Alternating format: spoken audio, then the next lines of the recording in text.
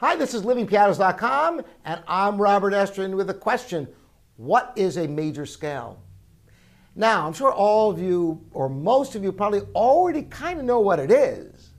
But for those of you who know what a major scale is, you might want to stop the video right now and see if you can put it into words. And you might find that you'll be stumbling a bit if you've never asked yourself this question. You kind of intuitively know what it is, but how do you answer it succinctly?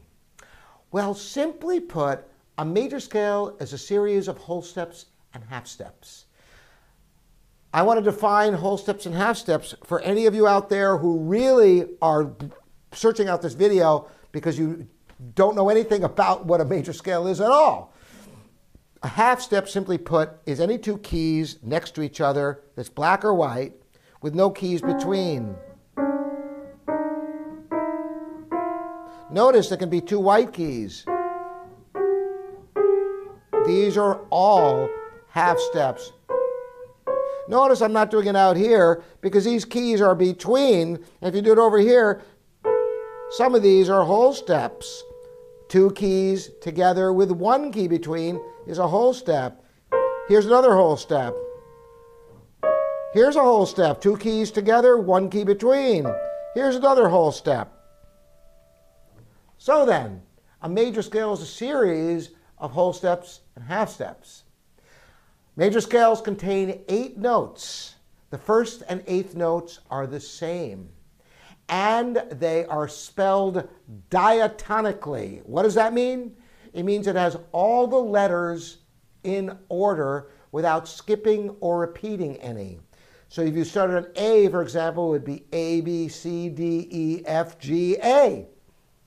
It has to have all the letters in order without skipping or repeating any. Yes, spelling counts, and there's a good reason for it, because when you look on the music, you see the notes on consecutive lines and spaces. All major scales will go from line to space to line to space to line to space, or from space to line to space to line, and that's essentially what a major scale is. So the question is, where are the half steps? Well, as I mentioned, there are 8 notes. They're all whole steps except between the 3rd and 4th and 7th and 8th notes. That's why on the piano, because you have some white keys that are a half step apart, this forms a C major scale. 1, 2, 3, 4, half step, 5, 6, 7, 8.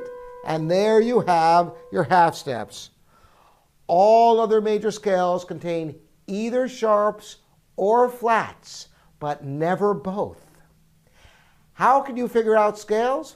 You could take any note on the piano and remember that the notes are going to be in the order of the alphabet. So if you had a D scale, it's going to have some form of D, E, F, G, A, B, C, D. It must be spelled diatonically with all the letters in order. But those notes don't form a major scale because the half steps are not in the right place.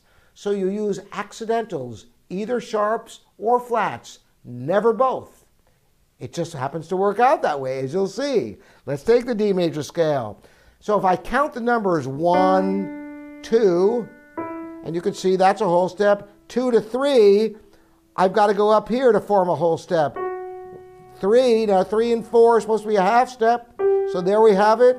4 to 5, another whole step. 5 to 6, another whole step. 6 to 7, we have to go up here for another whole step.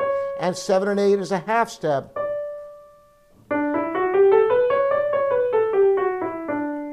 Of course, you can hear when a major scale is correct because you know what it's supposed to sound like. So that is how you can figure out all your major scales, simply by spelling them diatonically and arranging them with all whole steps except between the 3rd and 4th and 7th and 8th notes. And you can start on any key in the piano and you can spell a major scale.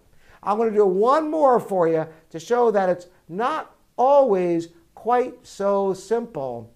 I'm going to do a G flat major scale, and watch what happens here. We start with G flat. That's 1, 2, 3, 4. So we started with G flat, A flat, B flat, and you were tempted to say B, but I already said it can't be B because you have to have all the letters in order without skipping or repeating any. So this fourth note has to be called C flat. And you might think that's crazy, but if you saw it in the music, it would be much more logical to have all the letters on consecutive lines and spaces, all the notes. D flat, E flat, F, G flat.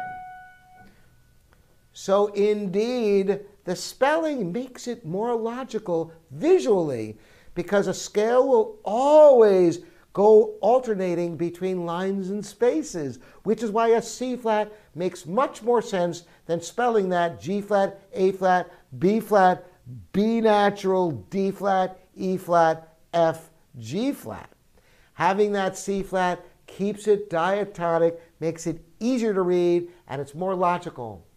If you enjoyed this little tutorial, I can offer you more. If any of you wonder about key signatures, let me know in the comments below here on livingpianos.com and YouTube, and I'll offer more of these theory primers for you. With music theory, the fundamentals must be solid for you to be able to understand more advanced concepts, much like mathematics. Imagine trying to do algebra if you were rusty on your multiplication tables. Try to do multiplication if you were not really great at counting. Everything builds in everything else, and so it is with music theory. If you have the fundamentals down, you can get to really advanced harmonic analysis and structural analysis of compositions, and it will be as easy as reading notes it became for you early on, because everything builds in everything else with such beautiful logic. It also makes your music easier to learn, to digest, and to read. Thanks again for joining me, Robert Estrin, livingpianos.com, your online piano resource. Thanks to all you subscribers, ringing the bell and the thumbs up. We'll see you next time.